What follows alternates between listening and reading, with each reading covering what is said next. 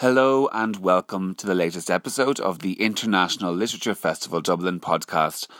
A reminder that the festival will return in 2018 between May 19th and 27th. For this week's episode, we're revisiting an event from the 2017 festival featuring Colm Tóibín in conversation with Sinead Crowley. Thank you very much, Martin, and welcome everybody this evening. I would also like to welcome Colm here. Before we start the chat, Colm, I'd like you to read a little bit, if you don't mind. But maybe first, we have Greek-style weather in Dublin this evening, so we might be quite easy to get into how your book makes us feel. But tell us, first of all, where are you taking us in this book? And then you might read a little bit, please. This is, it's a mixture of things, but it includes a version of the Oresteia. So the part I'm going to read is the opening of the book. And I've used a lot of a late play by Euripides called Iphigenia in Aulis as well, but it's a basic story that in the run up to the Trojan War, Agamemnon wants the winds to change, and he appeals to the gods, and the gods say, "Sure, it will change the winds if you want, but you'll have to sacrifice your daughter, Iphigenia." So he sends a message to his wife, who's Clytemnestra, to bring Iphigenia with her, that he's going to marry her to the warrior Achilles, and there's going to be a wedding.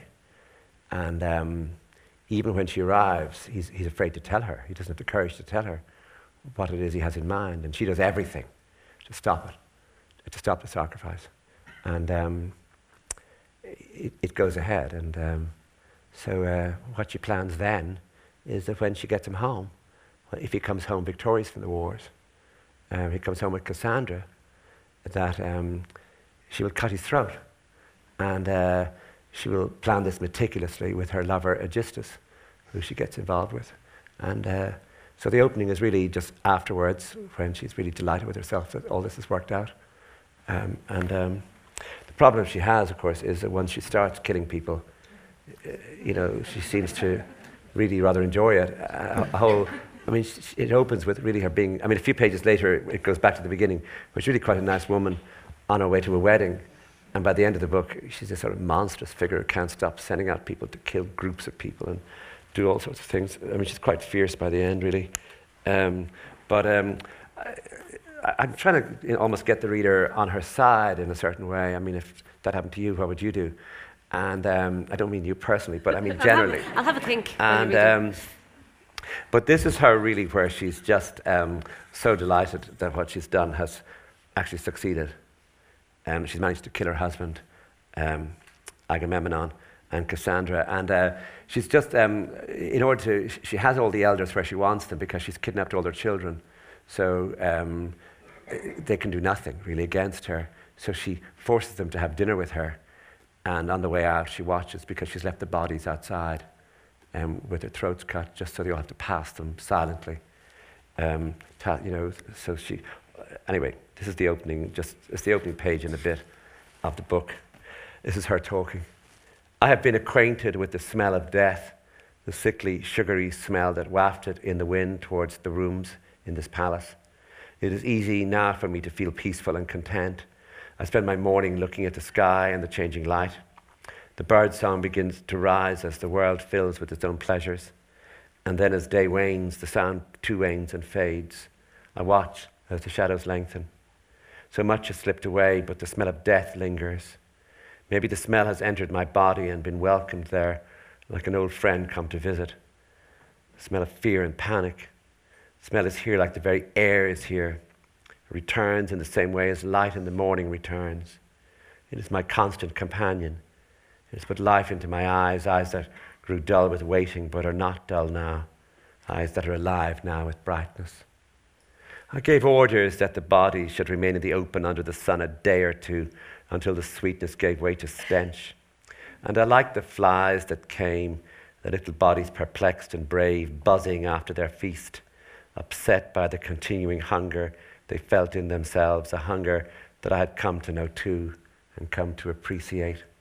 We are all hungry now. Food merely whets our appetite. It sharpens our teeth.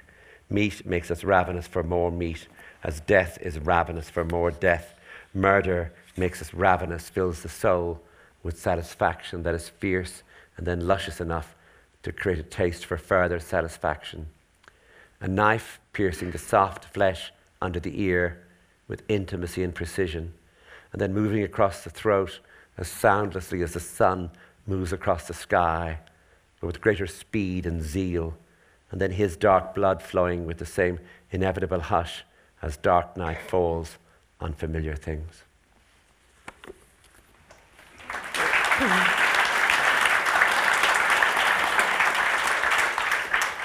Now, I'm going to start by saying something that's probably rather obvious, which is we're not in Wexford anymore. No, Toto, I've got the feeling we're not in Wexford anymore. Yeah. Why are you bringing us away? Why are you bringing us to this part of time, this part of history? What attracted you to it? Well, it was partly that I had spent 13 or 14 years writing Nora Webster, and I'd interrupted the writing of it a number of times to write Brooklyn and to write The Testament of Mary. But really from about 2000 until 2014, that was really the only thing I was thinking about. And every day I would would erase some. I mean, sometimes I wouldn't even write it. I'd just have a really good idea at night, and it'd be rotten by the morning. So luckily I wouldn't have to write it at all. And but by the time it was finished, there wasn't anything more in that story, in the town, in the whole atmosphere of childhood, or the whole atmosphere of things I remember. I mean, it may come back. It may be that there's something that I just didn't think of that's there all the time, and it's waiting, but it doesn't feel like that. And when I was writing The Testament of Mary, which is a short novel I wrote about Mary, the mother of Jesus, I was using very consciously Greek voices. I was using the idea that out of powerlessness comes power if you're using speech, and that the illusion is created that the person who's speaking, for example, Antigone, might only speak once. So this extraordinary drama is created that while the king can speak anytime he likes. It's got the texture, the dry texture of legislation. But when she speaks, it might be only this time. And the audience is getting that immediacy, that sense, this will not come again. This is happening now and only now. And so that I was using that sort of work in the making of Mary. And in doing that, I was looking at the various translations. And there were some interesting new translations then coming by, say, Anne Carson was working on translations, and with particularly good introductions, sharp introductions. Sometimes the introductions to some of the other translations were so dull that you'd wonder if the people who'd written them had actually read the plays in the first place. I mean, it put you off everything. It put you off reading, really. But as I was reading some of that, I went back and looked at other material about these plays, and I realized that there was a play I hadn't read called Iphigenia in Aulis, and I'd never seen. Maybe it's because it's such a terrible title. The title might be great in the original Greek, Iphigenia in Aulis, but I mean, a play called Electra. If you were passing a theatre, you sort of go in to see what was going on. But with Iphigenia in Aulis, you might think, well, I'll see that next week, or I'll, it might come back to, there might be a second run at some point. But if only he'd called it something else. But anyway, the minute I read it, I realized this is a story that I can work with, that I could see it and hear it as monologue, as the part I've just read. So I did that. I wrote the first, say, 30 pages very, very quickly.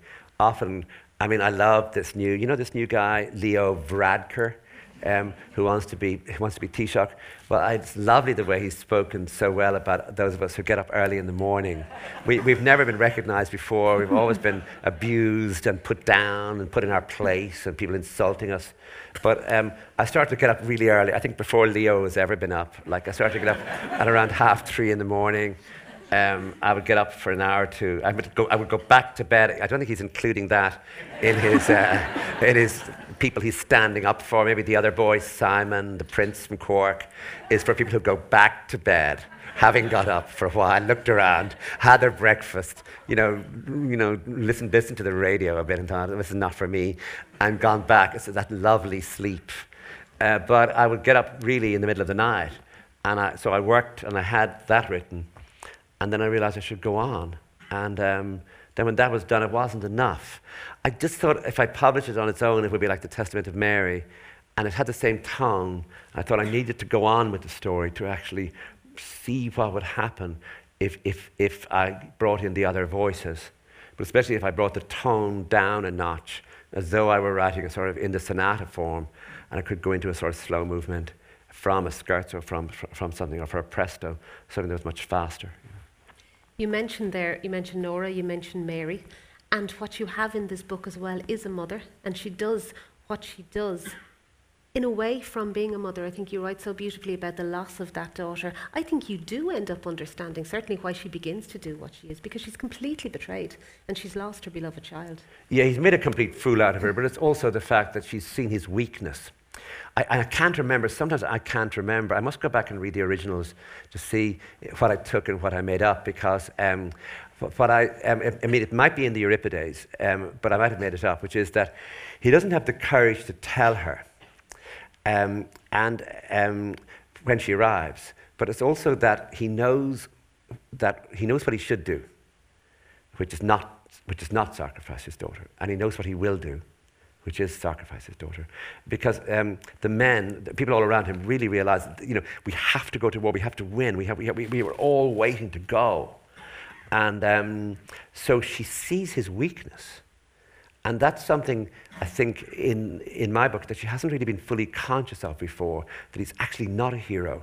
He's not a leader. He's a weak man. And the weakness, when she sees it, something in her, I suppose, changes in relation to him, that actually she wants nothing to do with him when he comes back, that he has done something. He has not had the courage to stand up to all his own people. And he's also picked on her because what he does with her is he puts her on, she's doing a lot of screaming and shouting, so he decides it's a silencer to get her away. He just has her buried underground for 3 days and 3 nights without food or water. And it's during those days that she gets the idea, which is absolutely essential for the book, that she's not going to ask the gods for anything ever again. She's going to decide herself if she will do something or not, and that the gods thing is all nonsense. It's essential because it's very hard to write a novel. It really is, if you have the gods coming down all the time to annoy people or ask them for things or demand things, and the reader just turns the page, oh my God, some other Greek god with either a very short name or a very long name is going to come down and demand something else, and the reader or the protagonist has no agency, has no power, and you just think, Jane Austen didn't do that. Imagine if she had, Mr. Darcy prayed hard that night, and God in the morning told him he should ride his horse over towards it. You just say, well, why should I read this?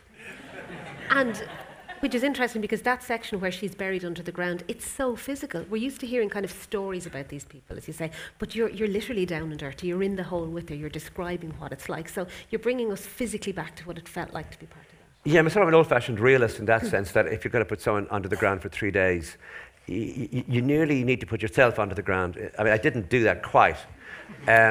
But I had her under the ground, and I was thinking about all the little creepy, crawly things that would really annoy her under there, and the thoughts she would have, and the little chink of light. But then I needed one more thing. It's not in 3 days. It's just, so every so often they would just throw a bucket of water on top of her, and it would just soak her. But it would obviously she'd not be able to drink much of it. But that was good because it made her know that they knew she was there. But yeah, I had to sort of make the reader feel that you're under the ground where she can't even stand or sit properly, and she can't lie down. And night is becoming day, becoming night. She doesn't know how long she'll be kept there.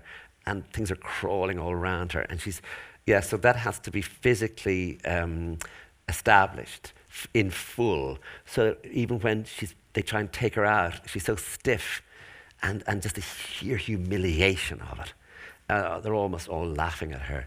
That you do. I'm trying to build up, a sort of image or a sort of image of her that you realize when she goes back, she cannot let this rest, that her daughter, and while she has a very bad relationship with Electra, which the Electra complex, but she doesn't have it with Iphigenia, that it is as though she loves this daughter and really wants to attend her wedding.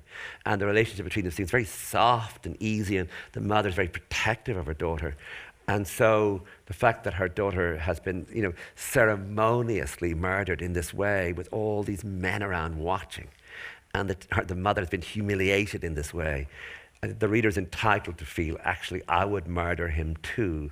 And once you open that particular bottle, you give the reader a funny sense of these things that happen that you think are very far away from you might be much closer to you than you think. And just to explain to people, there's distinct sections in the book as well. And in another section, her son and other boys are kidnapped. And there's physical hardship. They have to go for a long walk. But speaking about things people understand, I got a lot of Ireland in that section when I was reading it. And maybe they're kept overnight in a dormitory, for example. Now, when I read that, I read industrial schools. Was that something that was in your head when you were writing that section? Yeah, that... it's either a problem or it's a gift that Orestes, who is the youngest of the family, the only boy of Agamemnon and Clytemnestra, that he's away somewhere, and his sister Electra is waiting for him to return so that she can deal with her mother in turn. And where is he? There's no evidence anywhere where he is. And that's a gift in a way, because you can start imagining, well, where would he be? And then you think, well, the first thing is that if you were going to murder your husband, you would like to get your 8-year-old out of the house for the day, just so he wouldn't be around listening. And but in order to do that, she has to get her lover Aegisthus to remove him. Aegisthus, of course, realizes, this will be my one way of gaining power in this household. I will take him and remove him to where the other boys are being held who have also been kidnapped, so that he suddenly has power over Clytemnestra, who is his lover, and he gets this power. But the boy ends up walking through this landscape and going to, and you can say it reminded you of an industrial school, but someone who read the book quite early said to me, who was in the same boarding school as I was in, he said, well, I know where that is. And we both just laughed, saying, that picture, because I went to boarding school just for the last 2 years. So I arrived not knowing anyone, while they all knew each other. And I sort of make my way into this space where there were 300 of us as boarders, sort of unimaginable. And the refectory and the dormitories and the whole business of silences and everyone watching and the sort of threats of violence and all of that was there. And so I didn't have to think industrial school. I was there. And then when they escape and go across the landscape, they're walking across... they find eventually there's an old woman and she has dogs to protect her, and they kill the dogs. And the way they kill the dogs is exactly how the dog is killed in the Táin, how Cuchulainn kills the dogs by putting a ball or a stone into the dog's throat. And the woman says, I will have no one to protect me. And they say, as happens in the Táin, we will protect you. So it's the childhood of Cuchulainn to that extent. And then the old woman eventually, sometimes when the wind is up and they're telling stories, and the story of Helen of Troy has already come to her as story, even though it's only recent, because Clytemnestra's mother is Leda, who's also the mother of Helen of Troy. So this is the recent war, but it comes to her as myth or as folk tale. It's already fragmented. And then once that happened, I realized the whole business of the swan and swans and Leda and the swan, that of Zeus coming in the form of a swan, that we have our own swan story in Ireland, which is the story of the children of Lir. So I just imagined this place is on the edge of the sea with the wind blowing, a lot of boats coming and going, that the story of the children of Lir had arrived from Ireland and it hit Greece. I mean, it sounds like a Greek story. And the story of the children who were turned into swans for 900 years. So I sort of threw that in too, just for good luck. And but there's also later on where Aegisthus is talking to, I think he's talking to Electra, and he's saying about something they have to do, someone they have to attack, and they say, well, we have to be lucky just once. They have to be lucky all the time. which is what the IRA said to Margaret Thatcher after the Brighton bomb, which I always thought was the most frightening thing if someone said it to you. We have to be lucky, they want to kill you. We have to be lucky just once. You have to be lucky all the time. But it didn't seem to take a feather out of Margaret Thatcher, who died in her bed. But nonetheless, as a phrase, I always thought it was Danny Banger, Danny Morrison. Mm-hmm. He was a good phrase maker. It sounded like Danny anyway to me. That section, When the Boys Are by the Sea, there's a gentleness in it, and there's a relationship between them. There's friendship and there's a relationship. Was that, it's a calmness, I suppose, at the heart of the novel that has so much violence at either end of it. Yeah, I wanted to bring, the first section is all heightened tone, first-person speech. It's almost like the warrior queen is letting us know the things she did and how ready she is now for further attacks on people. And then you stop and you just bring it down quite a number of notches into a very gentle tone, which is the tone of the perception of maybe a 12-year-old or an 11-year-old. And the adventures he goes through are to allow the language to mirror the way he sees things and notices things and registers things. So it goes right down. But I also wanted to bring him into a space that was almost like space from a folk tale, that the old woman is almost a Cailleach. It's almost a space where, that the wars are being mentioned as distant things, but that actually there's a possibility of happiness, of community, the three boys and the woman fully protected, the sea on three sides, and a sense of plenty of things growing and of ease between them, that it's almost like a sort of High Brasil or a Shangri-La, a sort of haven that is going to be between moments of the most savage violence, and that they come from violence, they will return to violence, but in the middle you need this space created where there is a sort of almost ethereal or folk tale sort of happiness. And had you been to Greece? Had you travelled much? When I read that, I can see it. I can smell the vines. There's so much. It's rural life and there's farming. Had you travelled much? Or? No, I hadn't. I had been in Greece, but I hadn't travelled that much. I don't really know Greece. But I had been there. But I wrote a lot of those. I wrote all of those two sections in Southern California, where and I wrote one particular, under a tree, like it was so warm, and you do have some of the same things growing and some of the same bird song and all of that, and also the desert, the possibility of rocks and desert once you go out into Southern California. Unfortunately, they have to leave. For them, in one way, they would possibly love to spend part of their lives by the sea, but they have to come back, and the action has to start again. So talk to us what happens then in that final section of the novel. Well, he meets... the problem with Orestes is that he has no strategy, that he's the youngest in the family, that he has no plans, that even though he's a king, even though his father is Agamemnon, his mother is Clytemnestra, they're both very powerful people, but almost because of that, and his sister Electra is very powerful, he really isn't powerful. He's quite passive, and he doesn't really know what's coming ever. He's very easily led, but people like him. He's slightly like Ailish in Brooklyn, that people like him, but he isn't the one who ever decides things. People push him around a bit. And so he would easily stay all of his life there with this boy Leander, who's clearly cut out to be a leader, who's always decisive. But Leander says, no, that I want to see my grandfather, that I think my grandfather might still be alive, and I want to see him. And I'm the only son of that whole family. I have to go back to them. But Orestes isn't sure that he wants to go back at all, because he doesn't know who's alive, who's dead, or who killed who. He doesn't know that his mother killed his father. He knows his father is dead, but he doesn't know how it happened. And so they walk back across this desert landscape. And of course, as that comes to an end, the next section opens, and it's Electra. Electra just saying, these steps there are the steps where my mother is going to be murdered. I know that. And so you realize that Electra's on the warpath. And she is being visited at the same time by the ghost of her father and the ghost of her sister, who have no interest really in how they died. They're coming back into the world for something else. They're seeking one more thing from the world. but she's busy. She's a sort of cross between Ophelia and Electra. And of course, once Orestes comes back, luckily I've got Hamlet at my disposal, where, in other words, he's a young man, he has come back to a palace, his father was murdered, his mother has taken a lover, and he's wandering uneasily in the corridors.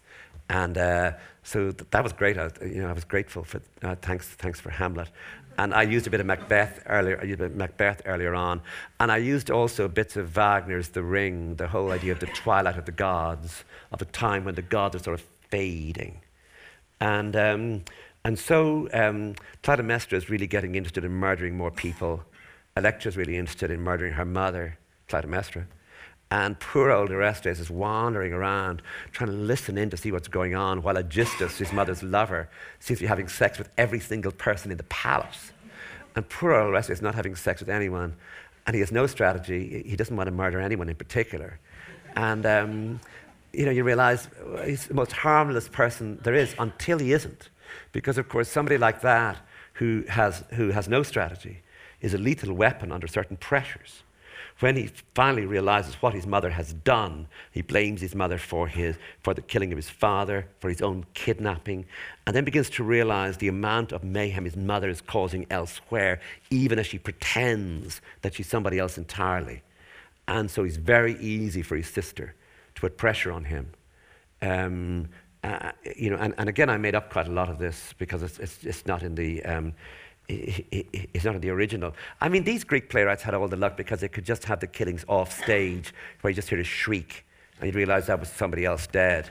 In a novel, you can't do that. You have to build up with detail the character, so that you come to think this is someone who could. He's not a hero, and he's not a psychopath, but he could, under certain pressures, murder his mother, and he will do so because those pressures will arise, and so. And so that's the book, except that I bring in various other characters. Yeah. His friend Leander has a sister called Ianthe, who is the only survivor of a massacre. She sort of crawls out from these dead bodies, and she looks after Orestes. I mean, the two of them are these sort of two broken figures about the place together. They sleep together, and she's pregnant. But there's a moment in the book, I shouldn't be giving it away, because people are meant to read this book, but I mean, don't read it. Just listen to me for a minute. She's pregnant, and sort of Orestes seems rather pleased about this, and she says to him, "No, look, I don't think what we do could make anyone pregnant."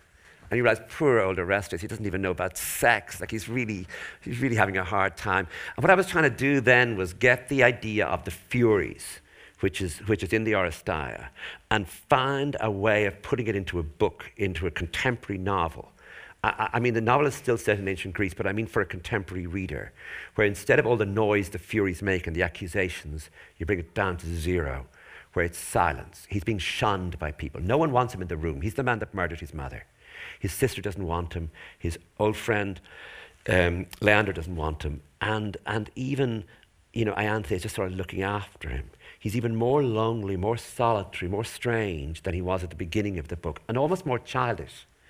And that is almost the punishment that has been meted out to him for what he has done for the killing of his mother. So instead of it being all noisy with the gods, all the business of that, I brought it down to that he's just someone alone in his room, wondering what happened, wondering what hit him, wondering how he did what he did. And everyone seems to know everything, and he knows nothing. And but she's still pregnant, and I'm not going to give that part away, why she's pregnant, or how she's pregnant. But the novel does end, I suppose, in a moment where there is some possibility of something being healed, of something new being created. With certain exceptions, there's a moment where Aegisthus has survived everything. No one has murdered him. They broke his legs at one point. They didn't bother murdering him. And there's a moment where Orestes looks at him, and you realize, oh no, when this book is over, Orestes is clearly going to go after him as well. Orestes has, once he has started to murder, he's got interested in the idea. And there's a guard who's been telling him lies, and you think he might murder that guard too. So clearly there's going to be an aftermath of the book where they're all going to keep murdering each other. There's no hope, really, I don't think. I think people can see by what you're saying in your descriptions, I mean, it is incredibly cinematic. Is it something you could imagine transferring to a screen at any stage, or was that in your mind at all when you were writing it? I think it's very difficult not to. I mean, you've got the big problem you have with any of this stuff is there's a terrible film called Ben-Hur. I don't know if anyone's ever seen it. Who played it? Who played Ben-Hur? Heston. Charlton Heston. That awful Charlton Heston. And you know, with all those chariots, and wasn't there a terrible thing that they made about ancient Rome with I don't know what actors were in, but you know, where they were eaten by, you know, what's that called? Gladiator. Gladiator. Yes. Yeah, I was somewhere. It's great. It's like a quiz show. Keep going. I was in somewhere. And Gladiator was on, and God Almighty, you realise if you know, you've got to be careful with a book like this that people won't think that God, this is Ben-Hur speaking. You know, so you got to keep chariots to a minimum, and Ben-Hur speak, and you know, you really are up against it with this. So you're trying to go against cinematic. You're trying to make the violence very, very precise, and so I don't know about that. And then someone told me it was either like House of Cards, or there's another thing called Game of Thrones. I think people Game keep of Thrones. mentioning. But I mean, I don't have time to watch that sort of thing, so I didn't know about either of them. But I presume they're very bad programs. Game of Thrones on is a big investment. It's a large chunk. I haven't seen it presume either. it's I have very to bad. admit. But anyway, I've so I didn't. Any advance on very bad.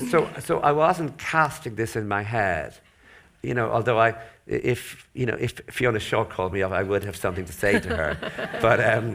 But I wasn't casting it in my head, you know.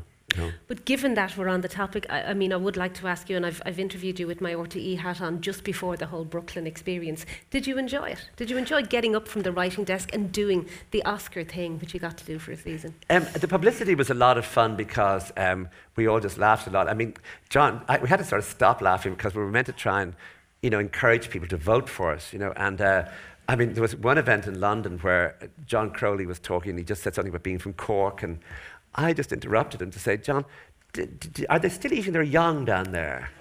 And I realized, stop talking like that. We're meant to be serious, you know.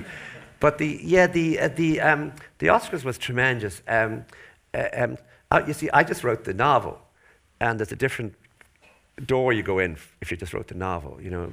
And my mother always told me that when you're going anywhere, you should wash under your arms. It's an Irish thing, you wash under your arms before you go places. So I washed under my arms, and I put on a monkey suit, and a car came, it was great. But then I realized that you go in the other door. And it's not just there's no red carpet, there's no carpet. You just go in the door. And there's a fence blocking you off from all the people who are up for the Academy Awards. A fence, you know. And if I had reached over the fence, I mean, it's bigger than the wall Donald Trump wants to build in Mexico. I could have hit Charlotte Rampling at one point because I could see people. I could have hit her just on the head, just here, with my hand. But I didn't. I didn't think she'd take kindly to that. She's not. And then a man, because I wanted to say to Saoirse, you know, I hope you win, and to Nick Hornby, and I wanted you to see everybody. And then a man got on my case, and he said, "You, sir, are going in there, sir." Meaning I was to stop trying to take photographs. I had a little airport camera. You know those cameras you buy in chemist shops? You know, to throw away. I had one of those, and I was taking photographs, and he said I was to stop taking photographs, and I was to go inside. And I said, I wrote and he said, "You go inside, sir." But the real advantage was that you got, I was with a friend of mine, and we could sit, we were right up the back. So I tried to wave, but there was no, I mean, it didn't, you know, I mean, nobody noticed. But there were ad breaks all the time, and the stars couldn't leave. But there was a bar just outside, and they had little tumblers of white wine. They were really delicious. And so we could go out every 2 minutes, it seemed there was an ad break, and we could go out and we could guzzle a glass of white wine. And then there was a party later on, and I could have touched them as well, Elton John. But I didn't. And then there was a woman, I clearly was somebody, and I said to someone, "Who's that woman making all that fuss?" And she was called Lady Gaga. So I saw her, but I didn't see anybody else. And so it was great. And then I went home. And it was a great film. So. Yeah, and then I went home. Yes. So that was my Oscar night. I can confirm I have been a journalist at the Oscar, and if you're in that room, I'm at the other room about 3 rows back, so we're much further away. What was it like then to go back to the desk? Was it difficult, or did you just kind of turn that bit of your brain off and start again? You know, I was writing this book, and so I also had a deadline to produce stuff about 1916 for the centenary. So yeah, it was a question of getting up the next morning at Leo Varadkar time, and you know, doing your allotted number of words for the day, and that was it really. Yeah, it was fun. It was a lovely little break, and it also just made clear you know, you're just a novelist, and there are more important things than you, such as Hollywood, you know, and you know, it put you firmly in your place really. You know. And given that you are now back at the desk and this is out, can we ask you, what are you working on at the moment? Are you working at the moment? Well, I'm working on a book of short stories, and I hope to have that done by the end of the year. And there's another novel I've been sort of nearly finishing for ages. So I sort of work hard, you know, and I've been working. You've gone back to Greek myths here. You've written the Testament of Mary. Are you going to stay, do you think, in that period, or will you move back and forth? No, I'm trying to write a contemporary novel for a change. I mean, I wrote the 1950s, which for me is as near contemporary as I can think of, even though I wasn't alive for most of it. But I'm trying to write a contemporary novel, but it's hard. At this stage, I'm going to throw the discussion open to the floor to see does anybody have any questions about Clytemnestra or anybody else that you've been listening to. So there are people with microphones hovering around, so it's really bright, but I'll try and see you. So does anyone have a question for Colm about this book or anything else? Shout. There's someone, I can see someone's hand up. Somebody right here, back there. And I think there's a microphone coming to you.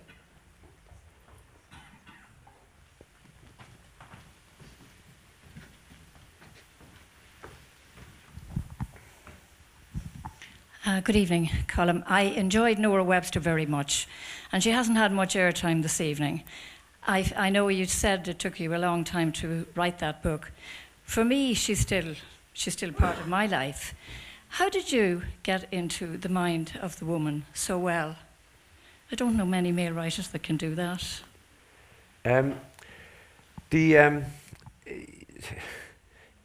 I suppose part of the reason why it took so long to write was that a lot of it was based on things that happened. And because of that, it was very hard to put shape on it. I mean, it wasn't like Brooklyn where, you know, there's an instant arc for the story where, you know, she goes to Brooklyn, she settles down there, she comes home, and then she has to decide. You know, it sort of goes up and around, that you can actually see a shape to it. But the problem with experience, the problem with what actually happens, is that it's linear. It's a dotted line, a faint line, or a straight line. And it's very hard to see how to shape it. And I didn't want to write it as autobiography because I was 12 when it began.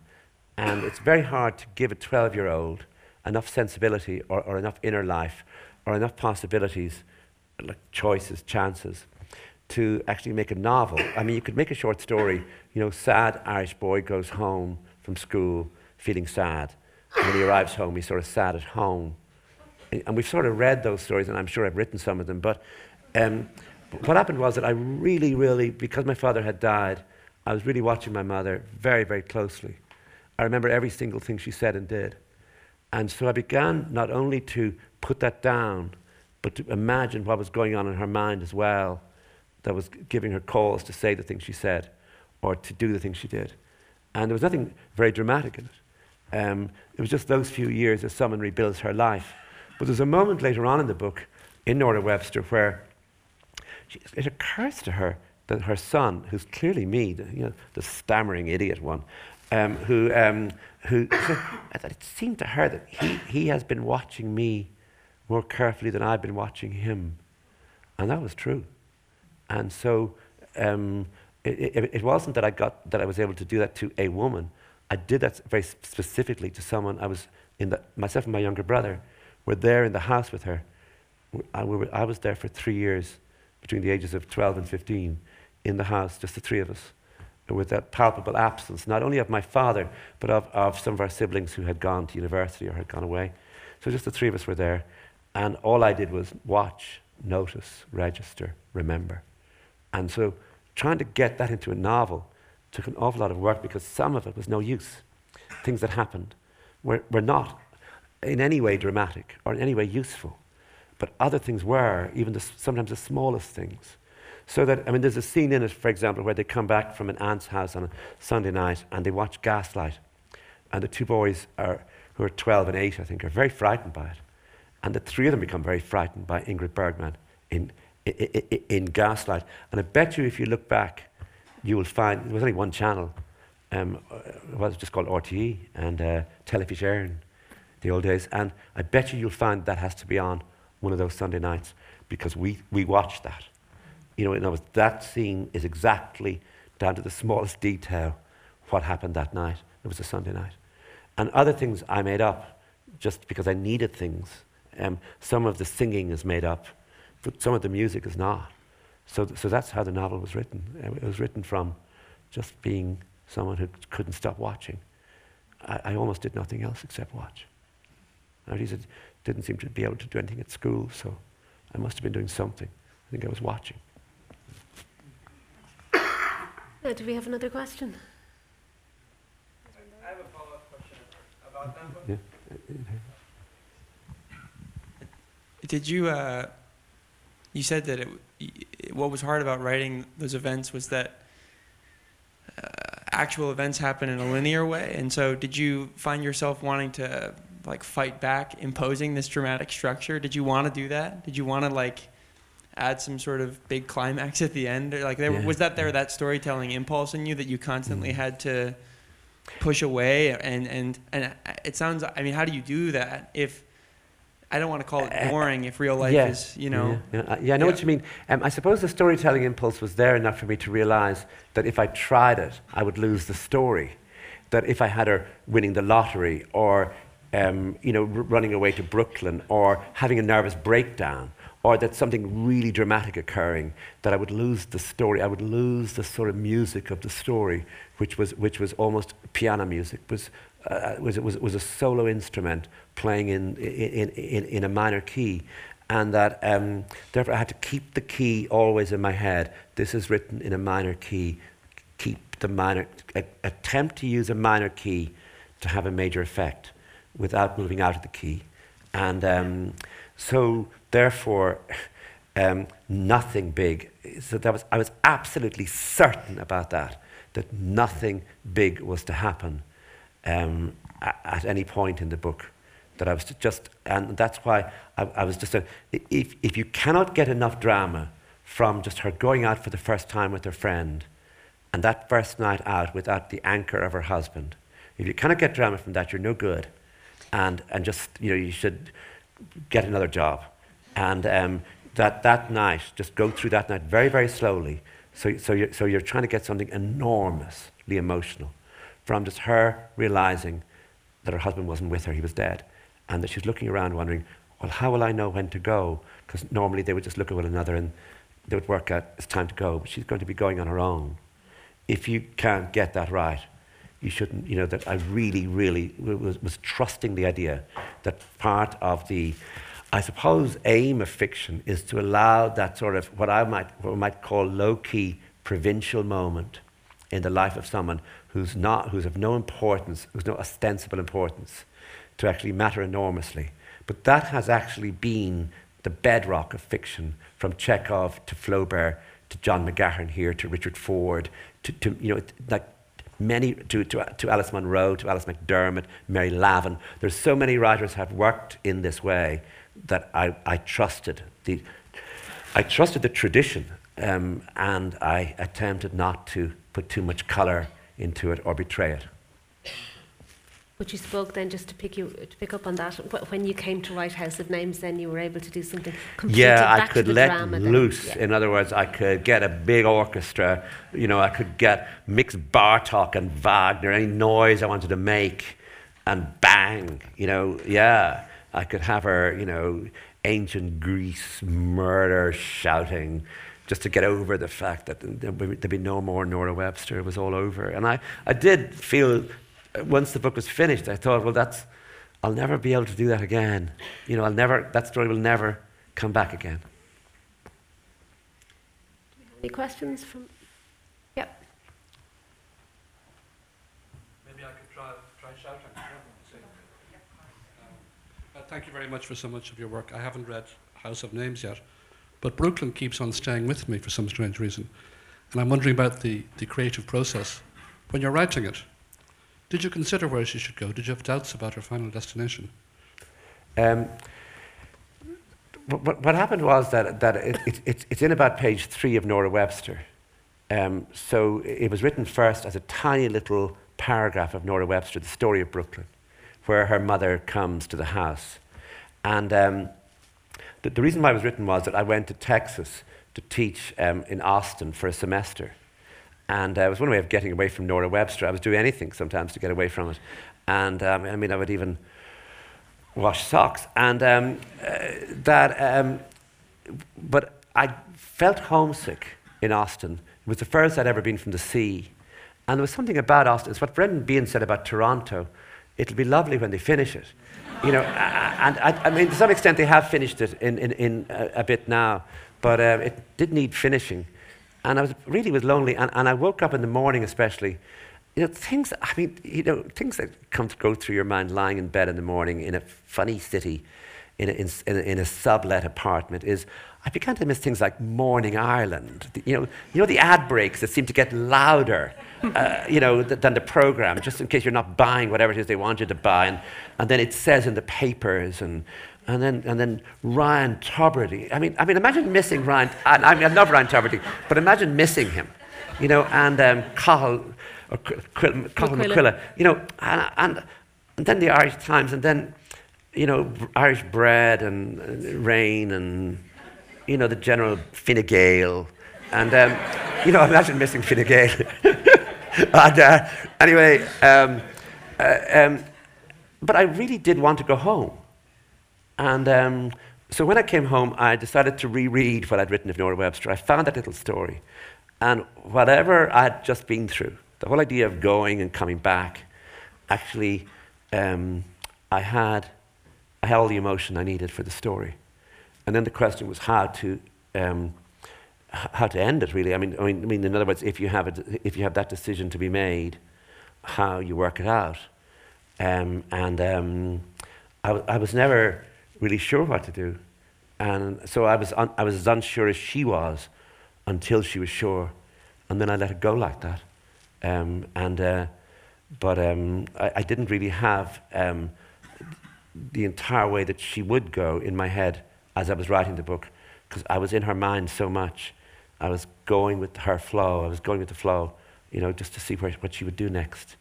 But the thing about missing home, going away, being in America, missing home, it really is. It isn't just that they drive on the wrong side of the road in America. It is that you go in to get a coffee or something, and someone says, do you want this to go or to stay? It's like an accusation. I wouldn't quite know what. In Ireland you might say, well, I don't know. I might have that here, or well, I don't know. Is there a seat? But in America you really have to know before you go up whether you want to go or to stay. I used to find that very difficult. And I just wish I was at home where I could just look confused, and the person would say, well, whatever way you want it, just to be all right. And but anyway, I sort of put all that business into the book of, the first weeks away from home, and missing home, and then getting used to being away, and then the going back home. And I found that when I lived in Spain, especially, that I would come home ready to tell them the whole news of Spain, but they'd be much more interested in telling me the whole news of Enniscorthy, as though Spain wasn't really a place much at all. And there was Enniscorthy where the real things were happening. Did I know about so-and-so? And I put all that into the book as well. Is there another?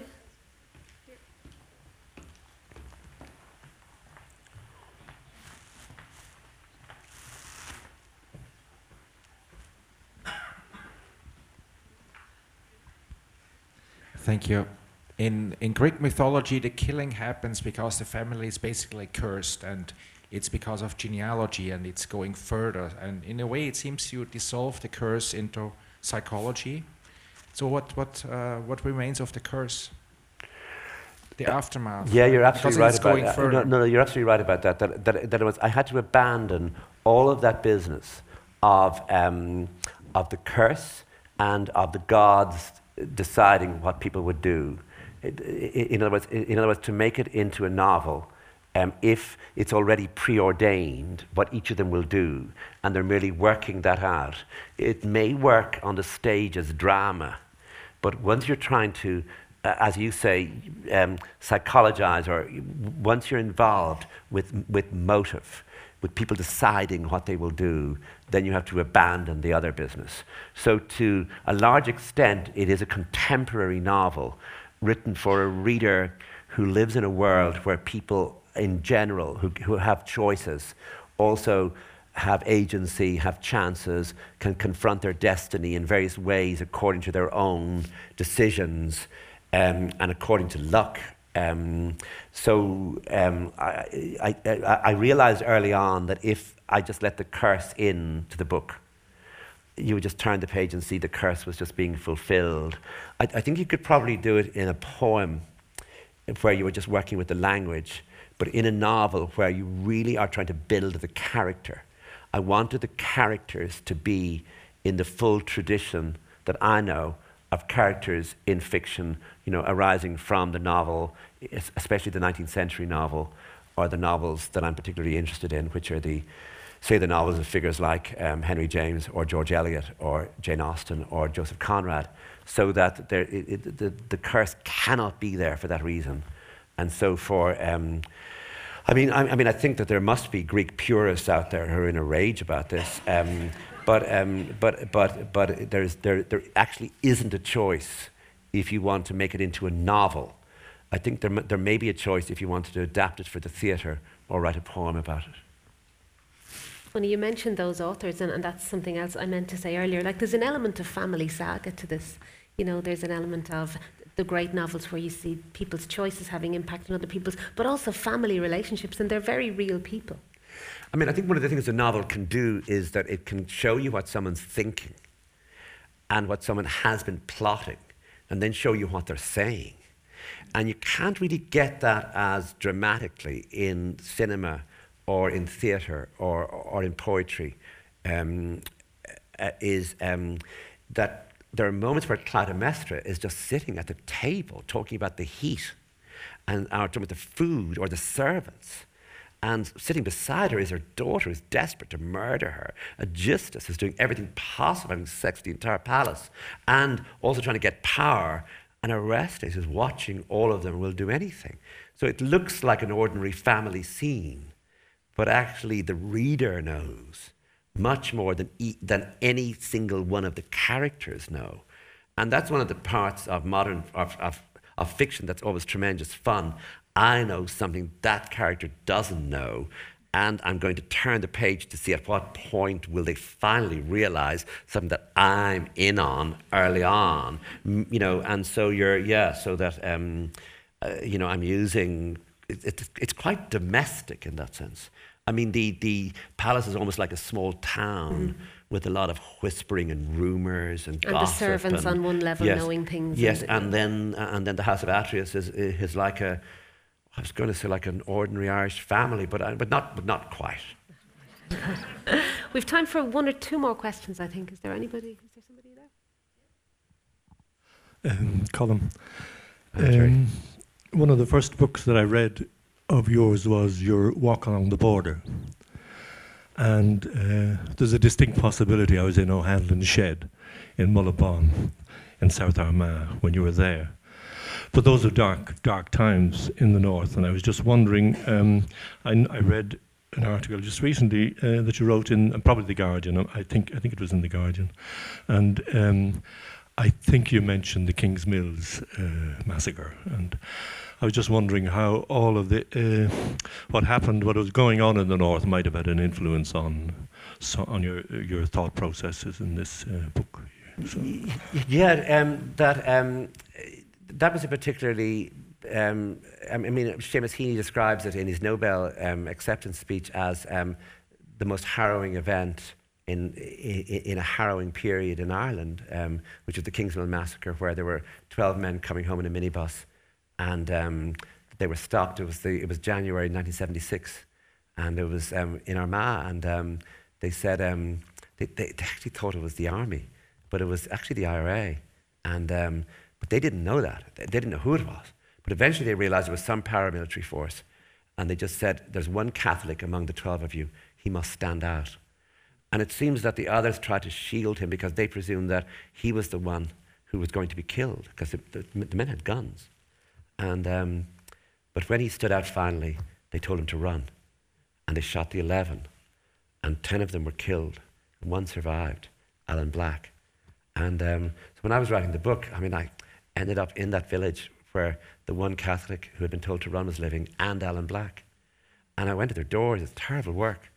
I mean, the man, the Catholic man, he looked like a walking ghost, and he just said, I've never spoken about it. And as he was closing the door, just said, they were my friends, those men.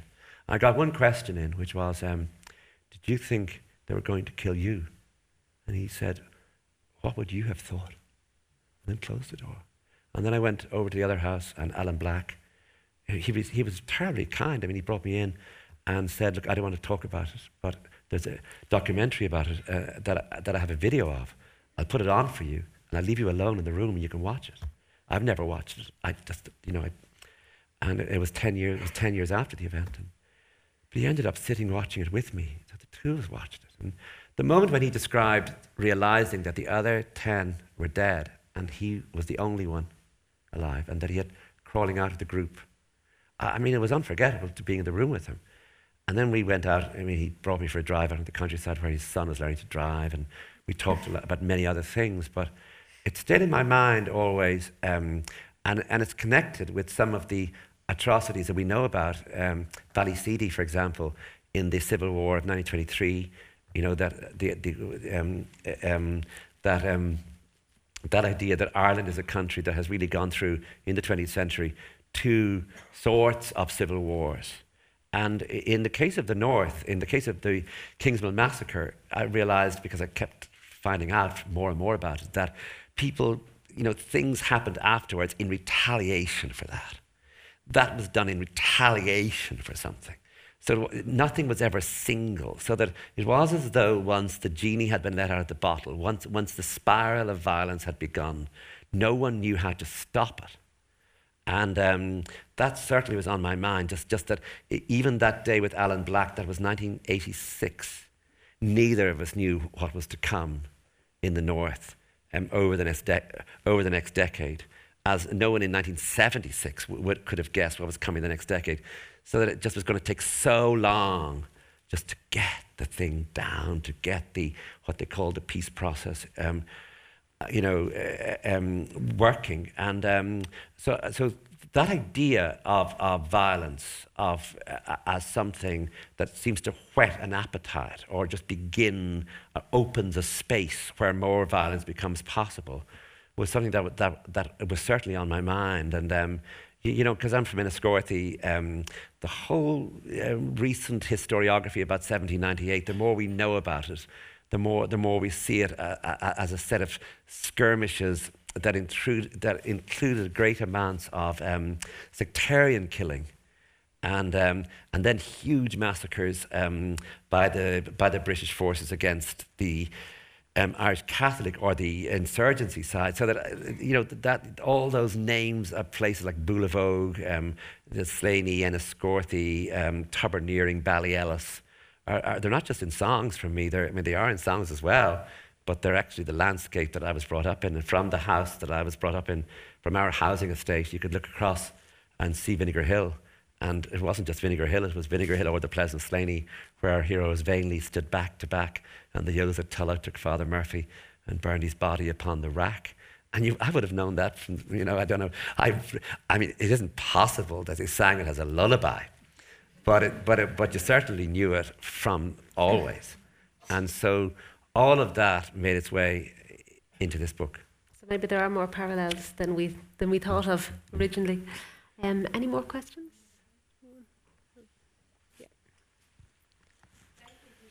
These insights into your writing process. It's really fascinating and actually a privilege to hear it. I'm wondering at what point you decided to be a writer, or did you make that decision? It's really a sad story. I mean, you see, that time I'm talking about where we're all there in the house, the three of us, and in our house there was a rule that once you went to secondary school, you had to go into a room on your own every evening. I mean, can you imagine? And study.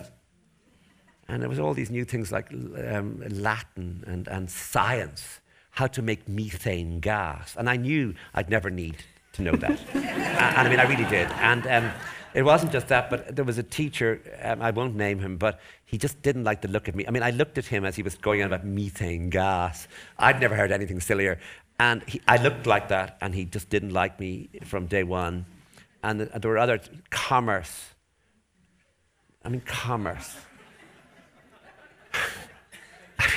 Commerce, can you imagine?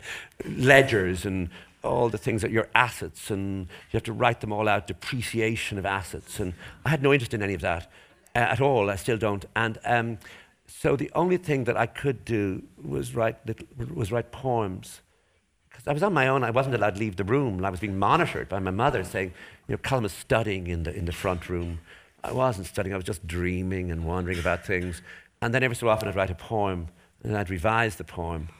And then I was lucky. I published a lot of poems in a teenage magazine called Eirig. It was run by the Capuchin Order. I'm still very grateful to them in a certain way. But then by the time I arrived in university, I realized there were a lot. Ireland was filled with the most serious poets. I mean, Seamus Heaney and Paul Muldoon and Thomas Kinsella and Ivan Boland. And a lot of them came to the campus. And then at the time when I was in UCD, Aidan Matthews published his first book of poems, and he was an undergraduate, and Gerard Fanning published a lot of poems as an undergraduate, and I knew both of them.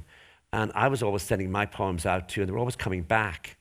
And David Marcus, and eventually he published a poem of mine, but there were many years when he didn't. And all my friends were always having poems in the Irish Press on a Saturday. I mean, I'd buy it in misery, thinking, who has won this week? And eventually, I just gave up, and I became that thing that, Dublin, Patrick Kavanagh talked about, the great numbers of poets. Army. How many did he say? Standing army. Standing army. But the standing army of failed poets were even worse, because they were sitting there bitterly watching the standing army of published poets. And you could be famous in Dublin at that time, for having published 2 or 3 poems somewhere. But I wasn't even famous for that. So, publishing poems as a teenager in a Capuchin magazine did not, you can imagine, was not something you wanted Seamus Heaney to know about, or, Ivan Boland. And then there was a new thing going on called short stories. And people were saying that the Irish experience or the Irish imagination was more suited to the short story form. So I tried short stories. And I sent them everywhere, and I thought they were really good, and I was always rewriting them and thinking about new ones, and they were no good either. So I was at the very end of my business, and every rogue, then what do? You go into journalism where you can write attacks on well-known people without anyone trying to stop you. I mean, obviously we had the libel laws, but other than the libel laws, in fact, just you could write anything that came into your head, and I had a great editor. I worked first for David McKenna in Dublin, John Doyle. Then I worked for Vincent Browne. That ended badly with Vincent Browne, but it was nice for a while. And so I became a journalist. And then one day, I got an idea for a novel. And once I got that, I was away somewhere in a different space. And it's an interesting thing about writing, where you've obviously got a DNA, and some people have a DNA for playwriting or poetry. And I discovered that whatever I have is a DNA for writing novels. And out of that, I managed then to try and write short stories. And I even tried a play, but a famous playwright, a very good playwright, said to me on the opening night of the play, maybe I should stick to the day job. He meant it in a very nice way. We both laughed, because I knew it was true, that just go back to writing your novels. And so it started off sad, and now I'm sitting here. But it was miserable for some of the time, because I really wanted to write poems, and I still do want to write poems, but I'm no good. And that's an awful thing to have to realize. And you see, people will tell you very quickly, and then eventually you just have to start believing them.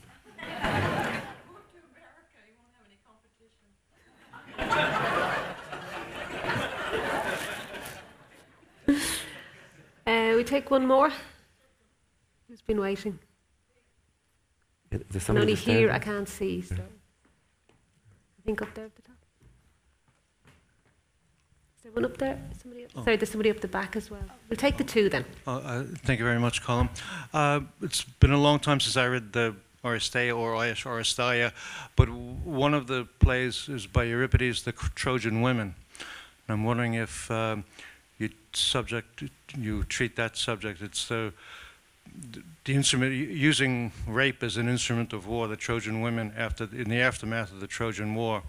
I'm wondering if it's tangential to the Oresteia, I understand, but it's part of the Euripides corpus.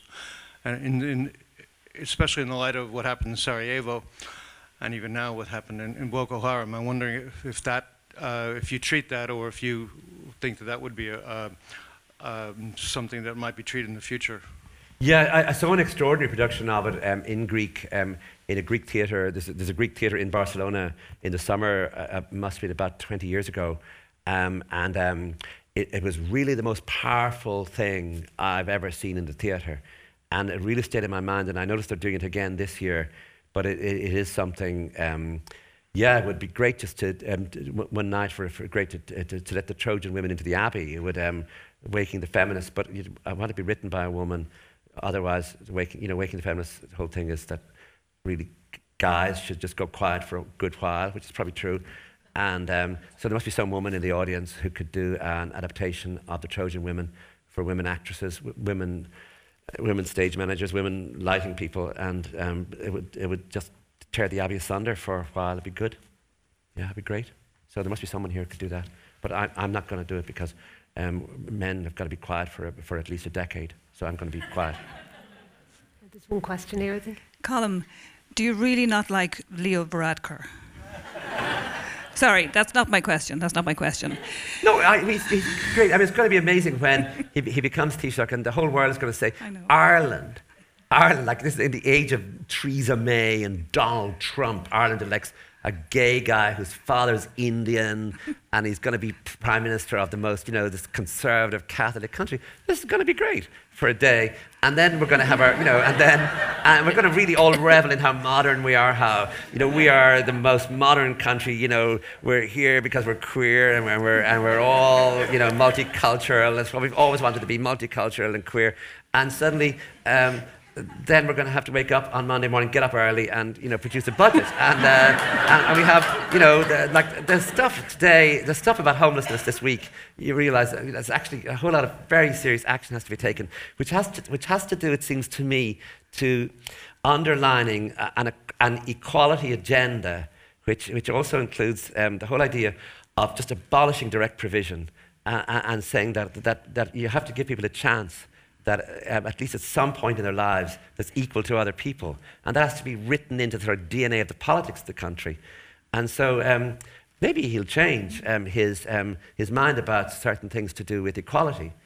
But we'll have a great day, when he's elected first, because Ireland will be able to raise a glass to multiculturalism and what do they call it? Well, anyway, sexual equality. That really wasn't my question. I was only trying to wind you up. I was trying to wind you up. It turned out to be a good question. I have a serious question, and I'm going to get all psychoanalytical here. I haven't read Euripides, or if I did, I don't remember it. So I think the character, the question is, you described two characters watching tonight. One was yourself, watching your mother when you were between 12 and 15 years of age. And the other character was Orestes, is it? Orestes in the play. Any link between the two? Sometimes I'm working and I think, wouldn't it be great if there could the only way you can work is out of yourself. And the only way the only things we are is our experience. And we have our imagination, which I suppose is also some way or other, it is the unconscious arising from our experience. And there's nothing you can do about this. And I remember I was signing a book for a woman once in Australia. She seemed very nice, and she just looked at me. She was buying the book and said, "How many die in this one?" And I looked at her, and she looked at me, meaning, you and your books. And And yeah, you're absolutely right. Here I go. You know, I'm trying to write this. Oh, I'm going on about Euripides and Greeks and, you know, Sophocles and Aeschylus and all the whole grand business of, you know, I'm reading all these, you know, great books. But here I am back again with sad boy, solitary figure, mother, dead, missing father. And as I was writing this, I just got, please, is there any, like, could I just have a carnival they all go to? And is there any way out? Can I just get out of this? But obviously, we only. I mean, I can't, and I'm just stuck with myself, and it's a nightmare. And if you're absolutely right. I mean, you think that going through psychoanalysis, which I've done, or even just talking like I'm talking now, I should be able to stop it, and I think I can. And then it starts again. I've forgotten that I wanted to leave all sad boys out of books in the future. I'm halfway through making up Orestes, and I realize, well, I won't do it in the next one. Listen. Leave it there.